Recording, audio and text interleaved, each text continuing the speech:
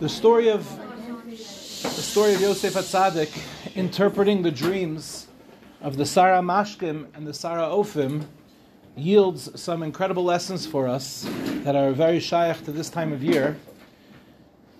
When we take a look at the dreams, we see virtually identical dreams, as we're going to explain in a moment. And yet, the interpretation of those dreams seems to be radically different. So let's take a quick look at the dreams, just to analyze them very carefully. And then from there, we can start to examine what differences were there in the dreams that led to Yosef HaTzadik interpreting them so differently. So Sar HaMashkim says, "In my dream, behold, there was a vine before me. And on the vine there were three tendrils, and they seemed to be blossoming, and the buds came out, and then the clusters ripened into grapes. And Paro's cup was in my hand, and I took the grapes and squeezed them into Paro's cup, and I placed the cup onto Paro's palm." That's the dream of the Sar HaMashkim. And Yosef HaTzadik interprets the dream as follows. He says, the three tendrils are 3 days. And in 3 days' time, this is what's going to happen. In another 3 days, Paro will number you with other officers, and he's going to restore you to your previous position. And he's going to place Paro's cup into his hand, according to your previous custom, when you were his cupbearer. So Yosef HaTzadik gives a positive interpretation for the dream. Everything is going to be fine. You're going to be restored to your previous position, and you're going to do exactly what you always did. The Sar HaOfim comes along and he says, "Vayar Sar HaOfim ki tov pater." The Sar HaOfim saw that Yosef interpreted the Sar HaMashkim's dreams for good. And he said, "Af ani b'chalomi." So too for me too, interpret my dreams. And the Sar HaOfim says, "In my dream there were 3 wicker baskets on my head. And in the topmost basket were all kinds of Paro's foods, the work of a baker, and the birds were eating them from the basket on top of my head." And Yosef interprets this dream completely differently from the Sar HaMashkim. He says, the 3 baskets, just like the 3 tendrils in the grapes, represent 3 days. So in 3 days' time, what's going to happen? Paro is going to remove your head from you and hang you on a gallows, and the birds will eat the flesh off of you. So we have 2 dreams with 2 radically different interpretations. The Sar HaMashkim will be restored to his previous position. The Sar HaOfim is going to have the flesh eaten from him. Why does Yosef interpret the dreams so differently? Especially when we take a look at the dreams. When we look at the actual content of the dreams, they appear to be exactly the same. So in both cases, you'll see on the board, I wrote this down, there were 3 clusters of grapes, and there were 3 wicker baskets. They seem to be exactly the same. In each case, we're dealing with the specialty of the person we're talking about. The Sar HaMashkim naturally dreams of grapes. The Sar HaOfim dreams of bread in a basket above his head. And finally, in each one, the person themselves is present in the dream. The Sar HaMashkim is in the dream, and the Sar HaOfim is in the dream. So when the dreams appear to be exactly the same, why is it that Yosef HaTzadik interprets these dreams so differently? That's one question that we need to ask tonight. That's our first question. The second question is as follows. The only difference that we could see that somehow seems to play some relevance here, but we don't know exactly what it is yet, is the Sar HaMashkim goes first. And he offers his dream up to Yosef HaTzadik, and Yosef interprets it. The Sar HaOfim, when he comes to have his dream interpreted, what does he say? He says, "Afani," me too. Interpret my dream as well. Now, I don't yet know what the difference is and why this makes a difference, but it's the only discernible difference right now. In the dreams themselves, the dreams seem to be exactly the same. As we'll see, it's not exactly true. But on the outside, the dreams appear to be exactly the same. The only difference, at least in the story itself, is that the Sar HaOfim, when he asks to have his dream interpreted, he says, "Interpret my dream as well." What's the significance of the fact that the Sar HaOfim says, "Me too, I also went in on this"? What's the difference over here? And finally, there's one difference that is almost, I'll say this, I don't mean it like this, but there's almost a cynical use of language in the pasuk. If you look at the pasuk from the Sar HaMashkim, Yosef HaTzadik says, Yisa Paro Esro Shecha. Yosef says, Paro will lift up your head, meaning you're going to be restored to your previous position. But when Yosef speaks to the Sar HaOfim, he uses the same exact language with one major difference. He says, Yisa Paro Esro Shecha Me Alecha. Paro will lift up your head from off you. Do you hear the difference? In other words, to the Sar HaMashkim, what does Yosef HaTzadik say? Yisa Paro Es Roshecha. Paro will lift up your head. To the Sar HaOfim, he says, Yisa Paro Es Roshecha. Paro will lift your head, Me Alecha, from right off your head, from right off your shoulders. So there's like a fascinating parallel that you see here. Obviously, Yosef HaTzadik is drawing our attention to the fact that each one of these dreams appear to be exactly the same. Each one of them will be lifted up, but one of them will be restored to his previous position, and the other will be decapitated. And that's exactly what happens. So those are our three questions for tonight. The first question is, why does Yosef interpret the dreams so differently when they appear to be exactly the same? The second thing is, the only discernible difference that we can see is that Yosef HaTzadik, when he speaks to the Sar HaOfim says, Afani, me too, interpret my dreams as well. What's the significance of that? And finally, why does Yosef use this cynical type of language, Yisa Paro Es Roshecha Me Alecha? He'll lift up your head from upon you. Why does Yosef HaTzadik call us to compare these two dreams? One of them you'll be restored, the other you'll have your head lifted off your shoulders. So listen to the words of the Dubna Magid. There's a number of people that we're going to be quoting from tonight. Each one of them is beautiful. Each one of them contains similar ideas, but ideas that are so gorgeous, so worth opening your heart to. They're such amazing, incredible ideas, especially for our generation. So the Dubna Magid, to explain this question, tells the following mashal, and that's what the Dubna Magid always did. The Dubna Magid always used a mashal to explain what was going on. Listen to the mashal of the Dubna Magid. There was once a very famous painter, and this painter was known to be able to make the most lifelike paintings that ever existed. And if you saw his paintings, it was almost like you were seeing reality itself. Not like today where a person cuts themselves, bleeds onto a canvas, sticks a banana peel on there, and sells it for $1 million in the Metropolitan Museum of Art because it's the plight of the homeless as they bleed out onto the canvas. This was an actual artist who could show you what life was actually like. So the artist is commissioned by the king to paint something exceptionally realistic. And he paints a man with a bread basket on his head. And the painting is so exceptionally lifelike. It's so real, it's so authentic, that when they brought the painting out for people to see, birds would swoop down in an attempt to eat the bread off of the canvas. And the king was so pleased with his painting. It's so lifelike, it's so real, it's so authentic. He said, I defy anyone to find any flaw in this painting. And anyone that could find a flaw in this painting, I'll give them a fortune of money. And so people came from all over the land, and they would examine it with a magnifying glass, and they could not find one brushstroke that was off. Every single aspect of the painting was 100% perfect. And nobody could get the fortune, nobody got the prize, until one elderly man came, and he said to the king, there's not just one flaw, there's a major flaw that makes this painting totally unrealistic.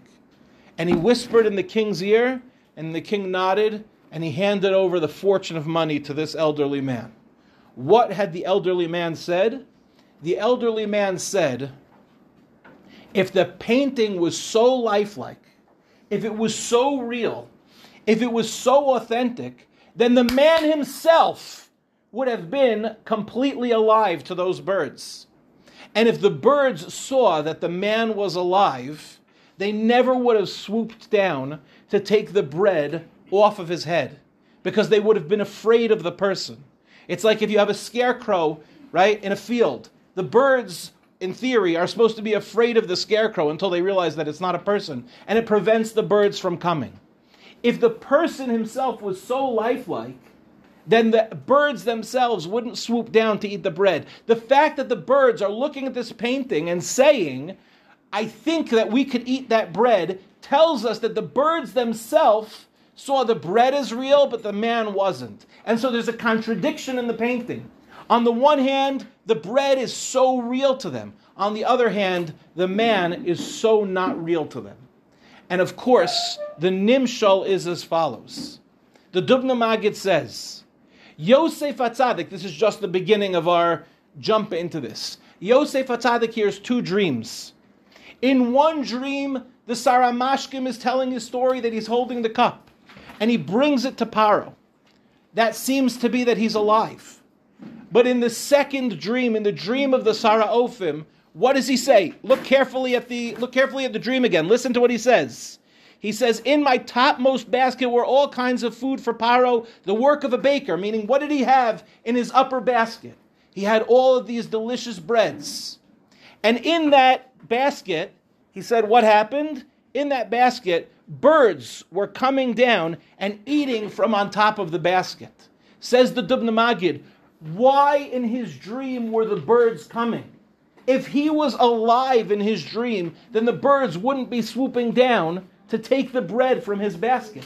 The fact that he saw in his own dream that the birds were coming down to eat the bread from on top of his head meant what? That obviously if the birds are coming down, the man in the dream cannot be alive. Because if the man in the dream was alive, then the birds never would have come down. Do you understand the genius of Yosef HaTzadik's interpretation of the dream? In the dream of the Sar HaMashkim, he's clearly alive.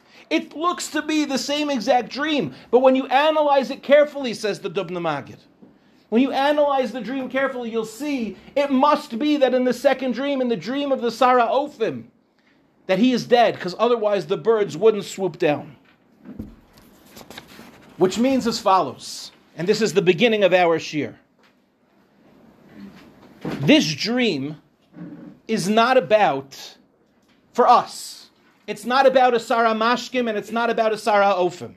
That's not what the dream is about. This dream is for us. There are two dreams. The dreams are as follows. There are people that are dreaming and they're alive, and there are people that are dreaming and they're dead. Two dreamers in this world. Everyone in this room is a dreamer. Everyone's having a dream.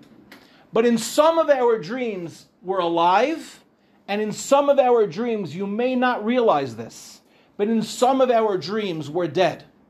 Everyone's having a dream. If you're a human being, you're dreaming. There's no such thing as someone who doesn't dream. Everyone dreams. People dream at night, people dream during the day. One of my favorite things to see. Unfortunately, we don't get to see it as much anymore because everyone's on their phones. But it used to be that before people were on their phones, it used to be that people would space out. And one of the most beautiful things to see in shiur is you're sitting and giving shiur, and you'll see a kid, a girl, a guy, whoever it is, whatever age, and they're in the back of the classroom or the front of the classroom or the middle of the classroom, doesn't matter where they are, and you see them, and they are far, far away. You ever see somebody's face when they're far away? Would you like to see what it looks like from my perspective? This is what you look like when you space out.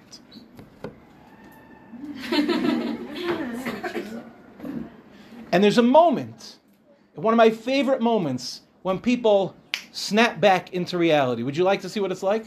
It's like this. And they travel, you see, thousands of miles in the span of a moment. Would you like to see what it looks like? They go like this. They go. That's it. That's the whole thing. It's just they came back. They have to make a tefillas haderech. They just traveled thousands of miles. They have to make a gomel. They crossed many, many seas. They traveled in time. They were 10 years ago. They were 10 years from now. You see a girl in shiur. You think she's paying attention. I know she's not. This is what she looks like. She looks like this to me. And I know what she's thinking. What will my family look like? What will it look like by my chuppah? Who is my chassan? They're traveling back in time. The summer after, this is what I do to bring people back, yeah? They're traveling back in time. They're sitting in a shiur. You know where they are? Summer after 10th grade. That's where they are. Summer after 10th grade. They're like this. They're like, I kind of regret it, but it was kind of awesome. But I know I'm going to have to pay for it later. Rav Burg's giving a shiur now. Wait, and they come right back, right? You ever sit and dream to yourself, what would it have been like if in 9th grade I made this decision and not that decision? What would life have been like if I was popular in high school? What will life be like?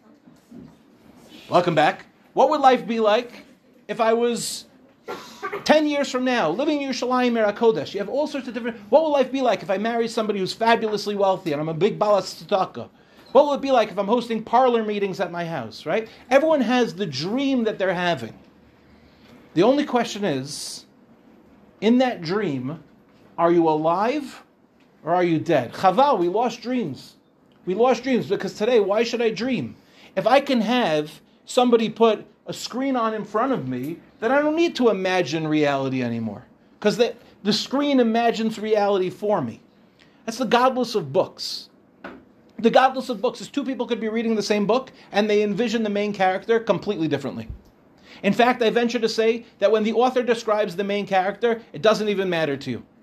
If the author describes the main character as he was blonde, but in your head he's brown hair, this guy. I know. That's what it is. Because you're not even reading the words. The book is just a vehicle to your imagination. But you can't do that when you're watching a show. When you're watching a show, they tell you, this is the person. So we lost dreams. It's chaval, we lost dreams. But still, even so, we dream from time to time. That's why Tomer Devorah has a policy no phones. They have a policy no phones because they want you to daydream.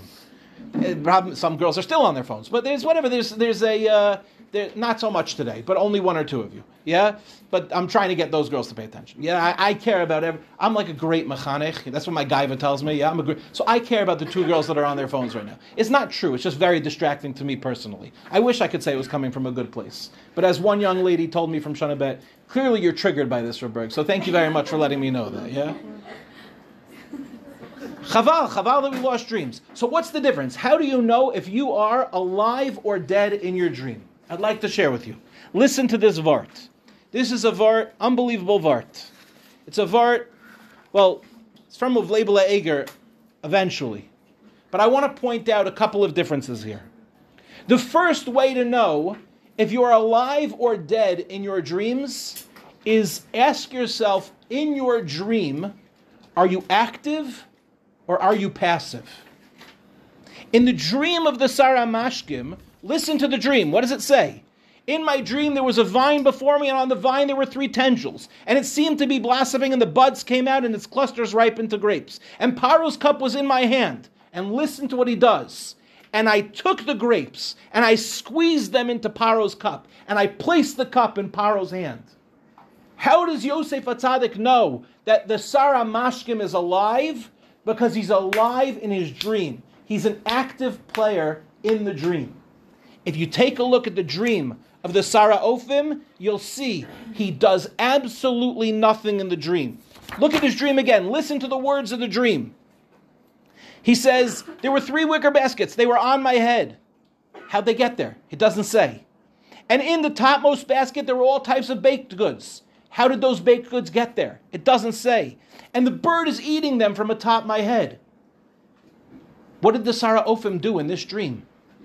Do you want to know the litmus test of whether or not you are alive or you're dead? Ask yourself, am I actively pursuing my dreams or am I passively pursuing my dreams? Only somebody who is active is considered alive.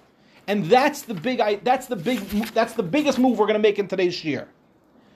If you are a passive person in life, you're dead. Everyone is in some form of a prison in their lives. Everyone has some Mitzrayim in their lives that constricts them and restricts them. But there are people that say, look, what can I do? This is my reality now. And they're passive. They go through life passively. They don't own anything. They just say, this is who I am now. What could I do? And then there are people that in their dreams, stuck in a prison, everyone is in some sort of prison. But what do they imagine? They imagine, what will I do with my life? such a person is still considered alive. I want to give you an example of this. I want to tell you 2 quick stories to illustrate this point. They're amazing stories. They're true stories.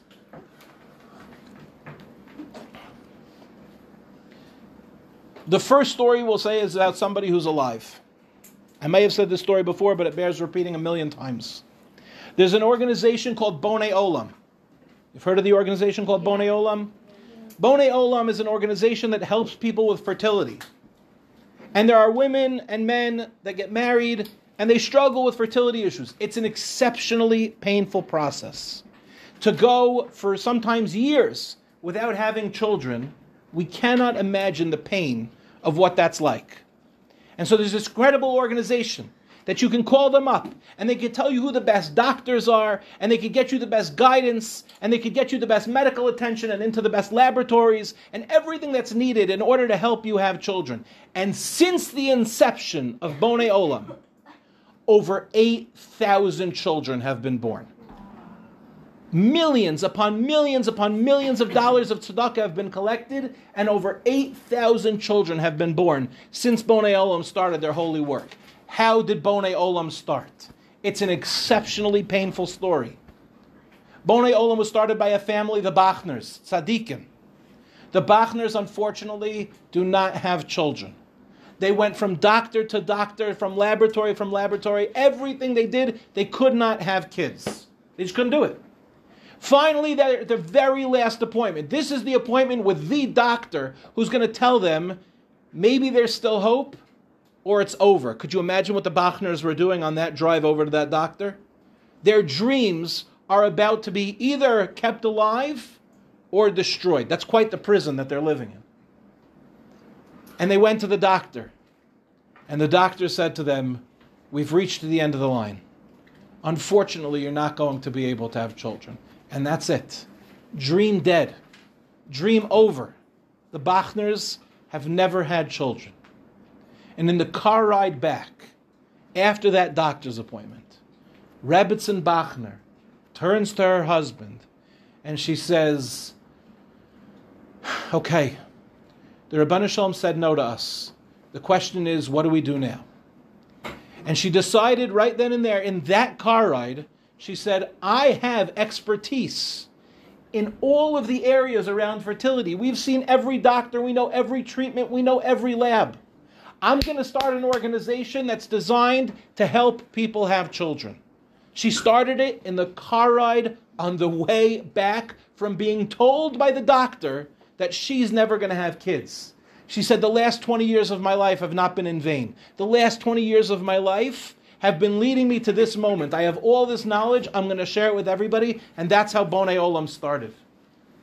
From a car ride where she was told no, over 8,000 children, over 8,000 Jewish children have been born. Do you know how many invitations the Bachners get to bar mitzvahs, to bat mitzvahs, to brisses, to shalom zachars, to pidyon habens, to weddings already, of children that were only born because they decided in their prison, "I am not going to choose a life of passivity. I'm going to choose what to do with my pain. I'm going to be active. I'm going to be alive." They weren't just dreaming. They were alive.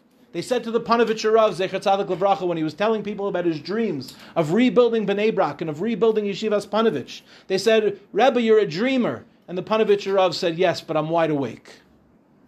Some people have dreams and they're shlufadik. They're dead. They're passive. A person has a dream. You say, "What are you going to do about it?" They go, "There's nothing really I can do. I'm stuck in this prison. I'm stuck in this family. I don't have any money. It's hard to get a shidduch." They're stuck. They're stuck. They're passive people. Some people have dreams and they're alive. One of my closest friends in the world is Dr. Jonathan Donath, who was my roommate when I was Shana Bet. And we've maintained the relationship, Baruch Hashem, now for over 20 years. And a couple of years ago, John Donath calls me up and he goes, "I have a dream. The dream is for every single Jew to give $1 a day to tzedakah." And since that time, and keeping his chiropractor practice, he does it on nights and weekends and early mornings and any break he gets, for no money. John Donath has now raised over $17,000 a day, coming up on $18,000 a day. That's millions and millions and millions of dollars of tzedakah every single year because he had a dream. I'm going to give $1 every single day to tzedakah, and I'm going to get everybody to give $1 with me. He's awake. He's alive. There are people that they dream, I'm going to do so much. And then you always have the guy who comes to yeshiva. And he's got big dreams, and this year is going to be the year. Just like many of you girls. You came to Tomer Devorah, you came to Yerushalayim, Yer HaKodesh, and you had dreams, remember? Remember when you were being interviewed last year in February? Remember that? Or January, whatever it is for the girls? Remember that you sat down with Rabbi Fix or Mrs. Trenk, and you had to be on her status? Remember that whole matzav? And they asked you that question that everybody asks. What do you want to accomplish in your year in Israel? And even though you answered the standard answer that everybody answers and you weren't authentic and you didn't really respond in a deep way for most of us just said the standard thing like, yeah, I really want to grow. Like some sort of like parva thing. I really want to grow. What does grow mean? Doesn't matter. Sem 70. Grow could be in a lot of different ways, right? I just have to keep you awake. I want to grow. You have guys in yeshiva. Every time I go for an interview, the guys in yeshiva, what do you want to do with your year in Israel? Well, right now I don't want to, but I want to. I don't know if I want to, but I want to. I don't know if I want to, but I want to. I just really want to be inspired. You know what that means when a guy says, I want to be inspired? It could either mean one of two things. Either he's alive and he's looking for inspiration, and he's going to every shiur, and he's taking notes, and he's following up with the Rebbe, and he's asking a question, and he's making chavrusa. And then you have guys that go, I'll tell you the best way I ever heard it in my entire life. A dear friend of mine many years ago, we used to go to here every single Shabbos Shuvah, and Shabbos HaGadol, and many other times, we would run to hear of Moshe Weinberger Shlita, the Rav of Eish Kodesh in Woodmere. We would run to hear the Rebbe speak, because the Rebbe's speeches are unbelievable. They're so inspiring. And so Shabbos Shuvah, because the Rebbe's drasha is so inspiring, they give it on Matzei Shabbos to give a chance from everyone from all over the place to come. And you got to come early so that you can get a seat. So right after Shabbos, me and my friend Avi, we run in the car and we park by the gas station on Matzei Shabbos. Nobody's there by the gas station. It's a good place to park. And we get there and we get really good seats right up front so that we're going to be able to see the Rebbe. And this friend of mine, Avi, he's hysterically funny. He sits down in his chair, and he leans back and he goes, okay, Weinberger, inspire me. And obviously I burst out laughing. It was like one of the funniest things, and it was classic Avi. He's an amazing man. But how many of us are showing up to Sem going, okay, Tomer Devorah, inspire me. That's not the way this works. That's passive. That's dead. If you're sitting here and it's Hanukkah time and you're asking yourself, I know what I had in my heart. Have I done it yet? Maybe I haven't been active enough. Maybe I can't sit back and wait for my dreams to come to me. Because if they're your dreams, then you chase them with all of your heart. Those people are alive. We live in a world of dead people walking. You see it all over the place. I'm not here to pick on technology, but it used to be that people could ride the bus in Yerushalayim, and they would sit there, and they didn't necessarily have a sefer, and they didn't necessarily have a phone, and they weren't necessarily listening to music. They just dreamed. It was a beautiful thing. A bus full of dreamers. Hayinu kechomim. We're like dreamers. That's what it's going to be like in Yemos HaMashiach. We're going to be tapped into our dreams. We're going to look back and everything and say, all of the dreams that we had, all of those dreams came to reality in Olam Haba. Now today everyone's plugged in. Nobody gets to dream anymore. Nobody gets to daydream. Nobody has hopes and aspirations. And even if they do, in their dreams, they're just sitting there as the victim of circumstance. Rebbe, what do you want from me? I wasn't gifted with the ability to sit in Beis Medrash. I have all the letters, Rebbe. I have ADHD and all the different letters that they could give me. They threw the letters at me and they threw the medicine at me. What do you want? I can't learn. It's not true. Just because you have letters doesn't mean that you're incapable in life. Some people, they know how to have letters and they say that's a superpower. That's not a deficiency, that's a superpower. You know, people with ADHD also have this gift called hyperfocus. People don't know what ADHD thing is. They think ADHD is you can't focus. No, ADHD is you could focus on a million things. ADHD is you're in the middle of writing a paper and then a squirrel walks by the window and 3 hours later you're the world's expert on squirrels. People think it's like, I was doing this and then this and then this and then this. No. ADHD, you have the capacity to hyper-focus. It's just a question of harnessing it. But some people are victims of their letters, and some people know that their letters are superpowers. That's the first difference. Another difference, and this is a vart from Rav Burg, and if you came to Eretz Yisrael just for this, it's worth it. It's worth it. An unbelievable vart. Listen to what Rav Burg says. When did the fly come into Paro's cup? The whole reason that the Sar HaMashkim was in jail was because a fly landed in his cup, and Paro saw a fly in his cup. I have a question. When did the fly land? Everyone always assumes it's when the Sar HaMashkim had it, and then he gave it to Paro. Is that true? We don't know when it landed. Maybe the Sar HaMashkim did everything perfectly. And then, right after he handed it to Paro, Paro blinked, boop, the fly went into Paro's cup. Maybe the Sar HaMashkim did nothing wrong. He does bless her, you should know. I love the brachos, but he does bless her. The Sar HaOfim, the pebble was in the bread. When did the pebble get into the bread? The flour was there, right? You sift the flour. You're supposed to sift out what? The pebble. You're supposed to make sure that there's no pebble there. So one thing we know for sure. The Sar HaMashkim, we don't know when the fly landed. Maybe it landed beforehand, and maybe the Sar HaMashkim should have caught it, or maybe it landed afterwards. But we know for sure that somehow a rock ended up in this bread. The Sar HaOfim has some level of responsibility here. So listen to what Rav Burg says. Rav Burg says, look at what the Sar HaMashkim does. He's dreaming of the vines growing. He's dreaming of the grapes sprouting. He's dreaming of squeezing the grapes to produce the wine and serving the wine to Paro. In other words, the Sar HaMashkim says, I don't know if I slipped up or not, but if I did, I'm going to replay this scene over and over in my head to make sure that when I get the chance to do it right, I'm going to nail it. The Sar HaOfim, we never see anything like that. The Sar HaOfim isn't concerned at all with the process. He says, the loaves are in the basket, they're ready to be served. He doesn't dream about the process of bread baking. He never considered what went wrong. I'm going to try to make this relevant to girls. I don't know if it's going to work. If it doesn't work, please forgive me. I just don't know necessarily enough about your world, but I'll try to make it somewhat relevant. I'll start with the mashal from the guys. This way maybe you'll understand where I'm trying to go with this.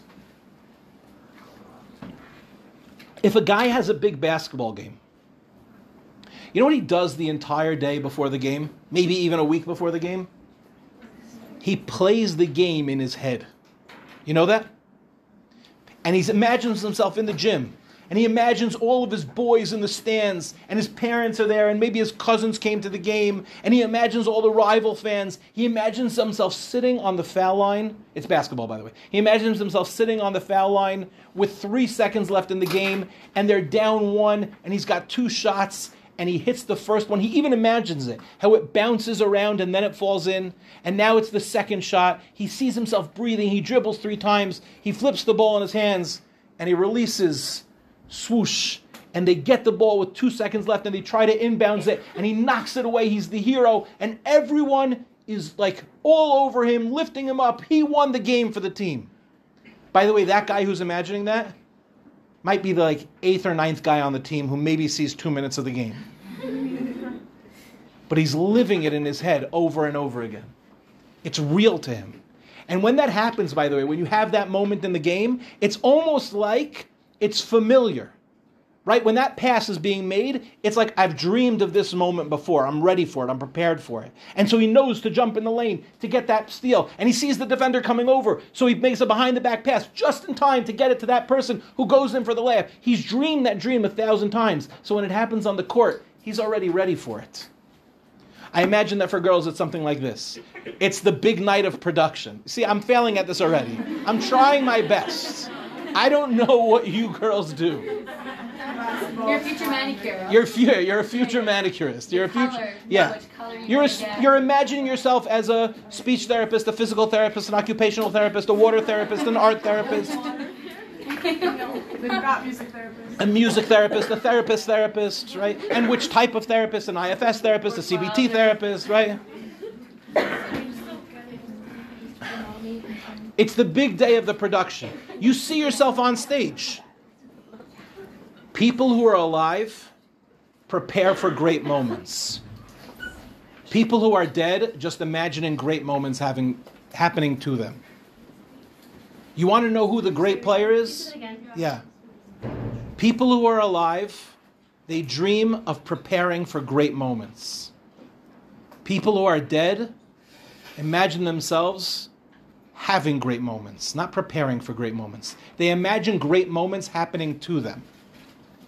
It's a huge difference. If you find yourself dreaming about what can I do to do this better? Okay, I made a mistake. What can I do to do this better? That's awesome. You're alive. You're preparing yourself for a great moment. The Sar HaMashkim says, I don't know if I messed up or not, but I want to dream this over and over again in my head. I want to imagine it into reality so that when it comes time for me to serve Paro, oh man, I'm going to nail it.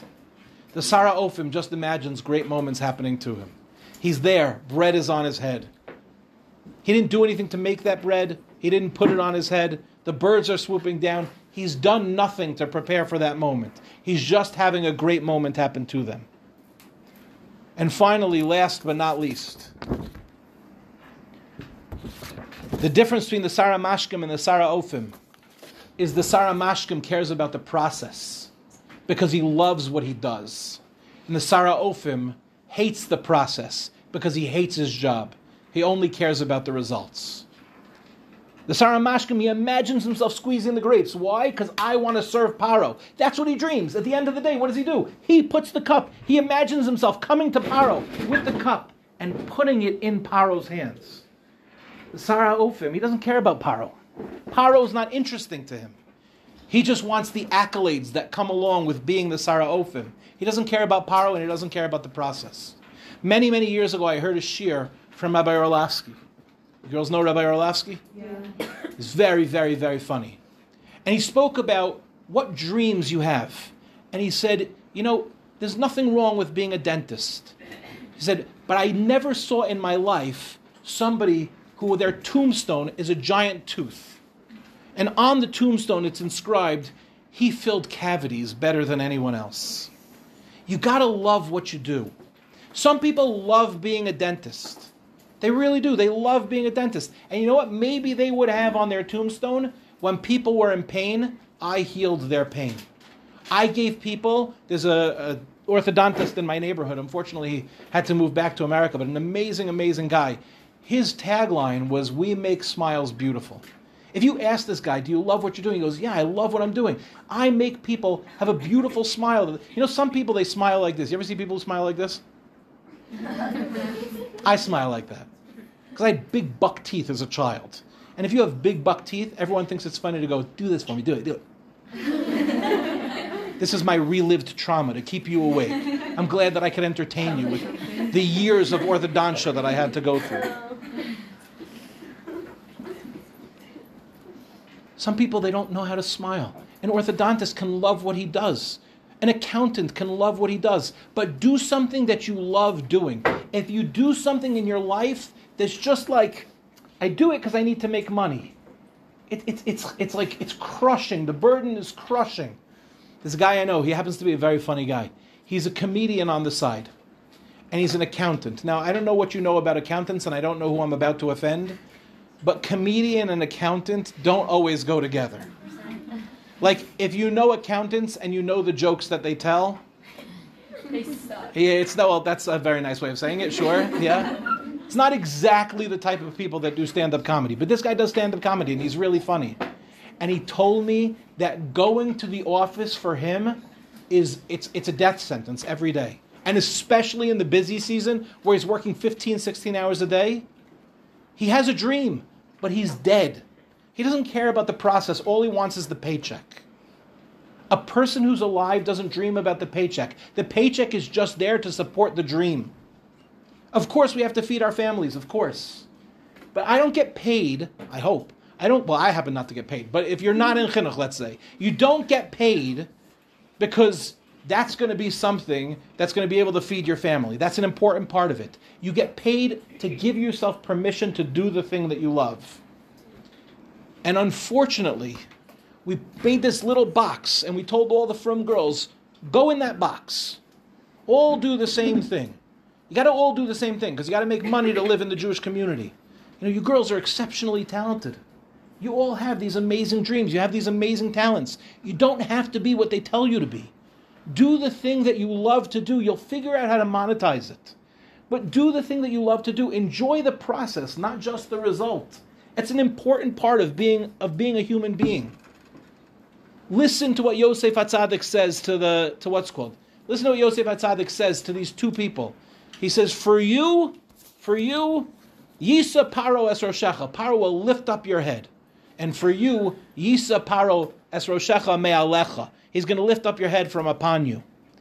And the Medrash says this is connected to Se'ues Rosh Kol Adas Bnei Yisrael. All the way later in Vayikra, we're going to have the pasuk to count all the children of Klal Yisrael. And the Medrash says it's connected to Yosef HaTzadik. If you merit, you'll live. If you don't merit, you'll die. Listen to what the Medrash is teaching us. The Sar HaMashkim was alive. He's a person who lifted up his head to be counted. He said, Hineni, here I am. I have what to contribute to this world. I'm active. I love the process. I imagine what it would be like to take responsibility for my actions. That's a person who's alive. You know what he's saying to the Sar HaOfim? Yisa Paro es Roshecha. Paro's going to lift up your head. Me'alecha. Because you're the type of person to lift up your head and go, why not me? Why isn't this happening to me? Why don't I get to have all these things? Because you never took these things for yourself. You never made it your life. Yosef HaTzadik is telling the Sar HaOfim, and he's telling every one of us. He's not just telling the Sar HaOfim, he's telling every one of us. Because the truth is, we don't need to know about the Sar HaOfim. All we need to know is that Yosef HaTzadik interpreted the dream of the Sar HaMashkim, and then eventually the Sar HaMashkim remembered him to Paro. And that's how Yosef HaTzadik got to be there at the very end. No. The Torah is speaking to us. There's a Sar HaMashkim. There's girls in this room that you're alive. Yisa Paro es Roshecha. You're going to be lifted up because you lifted up your head. And there are those that lift up their head like the Sar HaOfim and go, how come it doesn't happen to me? Why am I not being counted? And Yosef HaTzadik says, you'll be counted. Yisa Paro es Roshecha me'alecha. If you stand up like that, you're already dead. You're not taking accountability for your life. You're not enjoying the process. You're not imagining what success looks like. You didn't stand up to be great. You stood up to complain. There's a lot of that about, no? It's that time of year. I have no knowledge that anyone in this seminary is doing that. I'm just saying, in all the seminaries and in all the yeshivas, it's that time of year where people who aren't living out their dreams this year go, I just don't know if I'm getting what I need here. Maybe they should be doing more for me. Or maybe if I was in a different chevra. Or maybe if I was, right? That's just standing up and saying, how come nobody is doing it for me? That's not taking responsibility. That's not being alive. That's being dead. That's Yisa Paro es Roshecha me'alecha. You're standing up, but you're not standing up really to be counted. You're standing up to complain. Yosef HaTzadik is punished with 2 extra years in prison because he tells the Sar HaMashkim, remember me. That's so counterintuitive. The whole story of the Sar HaMashkim that we just said is be active and take responsibility. So Yosef HaTzadik does exactly that. In fact, maybe we could even say that the reason that Yosef HaTzadik comes to the Sar HaMashkim and says, remember me when you go to Paro, is because the message was for him. Yosef HaTzadik, get out of jail, be active, take responsibility. But there's an amazing lesson to be learned here, and we'll finish with this. Emunah is also called active. You know, there's a lot of... I'm not saying, I'm just saying, if you know what I'm saying. There's a lot of, anytime I speak about Emunah, there's a lot of, but what about Hishtadlus? Anytime I speak about Hishtadlus, people don't come to me and go, but what about Emunah? Why is that? Why anytime I speak about Emunah, I'm going to get 5 girls who go, yeah, but what about Hishtadlus? And when I speak about Hishtadlus, people don't go to me, they go, but what about Emunah? How much Emunah do you have to have? I want to have more Emunah. How come it doesn't work on both sides of the aisle? Emunah is not passive. Having emunah that Hashem is going to work it out for you is also active. Yosef HaTzadik was in jail, and his job in jail was to give over his entire life to Hashem. The reason why Yosef was quote-unquote punished, which was really just the consequence of his action, the reason why Yosef was punished is because he got the message, he just interpreted it in the wrong way. He got a message from the Sar HaMashkim. Take responsibility for your life. You're in jail. Dream about what your life could be like. Isn't Yosef the Baal HaChalomos? Isn't he the ultimate dreamer? Everything in Yosef HaTzadik's life is about dreams. He's sent down to Mitzrayim because of his dreams.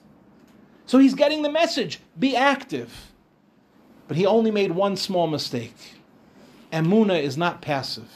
Having emunah that Hashem is going to make your dreams come true is not passive. It's not just optimism. Hope is not optimism. Hope is a way of seeing the world. Hope is the belief that life will certainly change. A person who has deep faith knows that life will certainly change.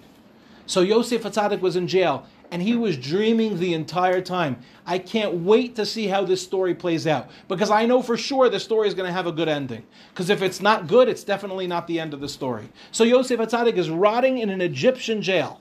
This is as low as it gets. He knew it was going to get better.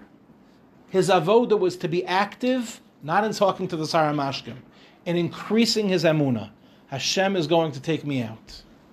Girls, this year, it's crazy to think about, only 3 more months to Purim. And after that, it's a quick, maybe week that you have after that till Pesach. And then you have, 6-7 weeks after Pesach? Crazy to see how time is going through the hourglass. The sand is going through. And for those who are in Shana Bet, even for those who just returned, or maybe especially for those who just returned, those sands, girls, they keep going through the hourglass. What happened to your dreams? Are you alive? Are you taking responsibility for your year? Do you love the process? Do you imagine what success looks like in an active way? Or are you letting this year just happen to you? Girls, have a wonderful Shabbos.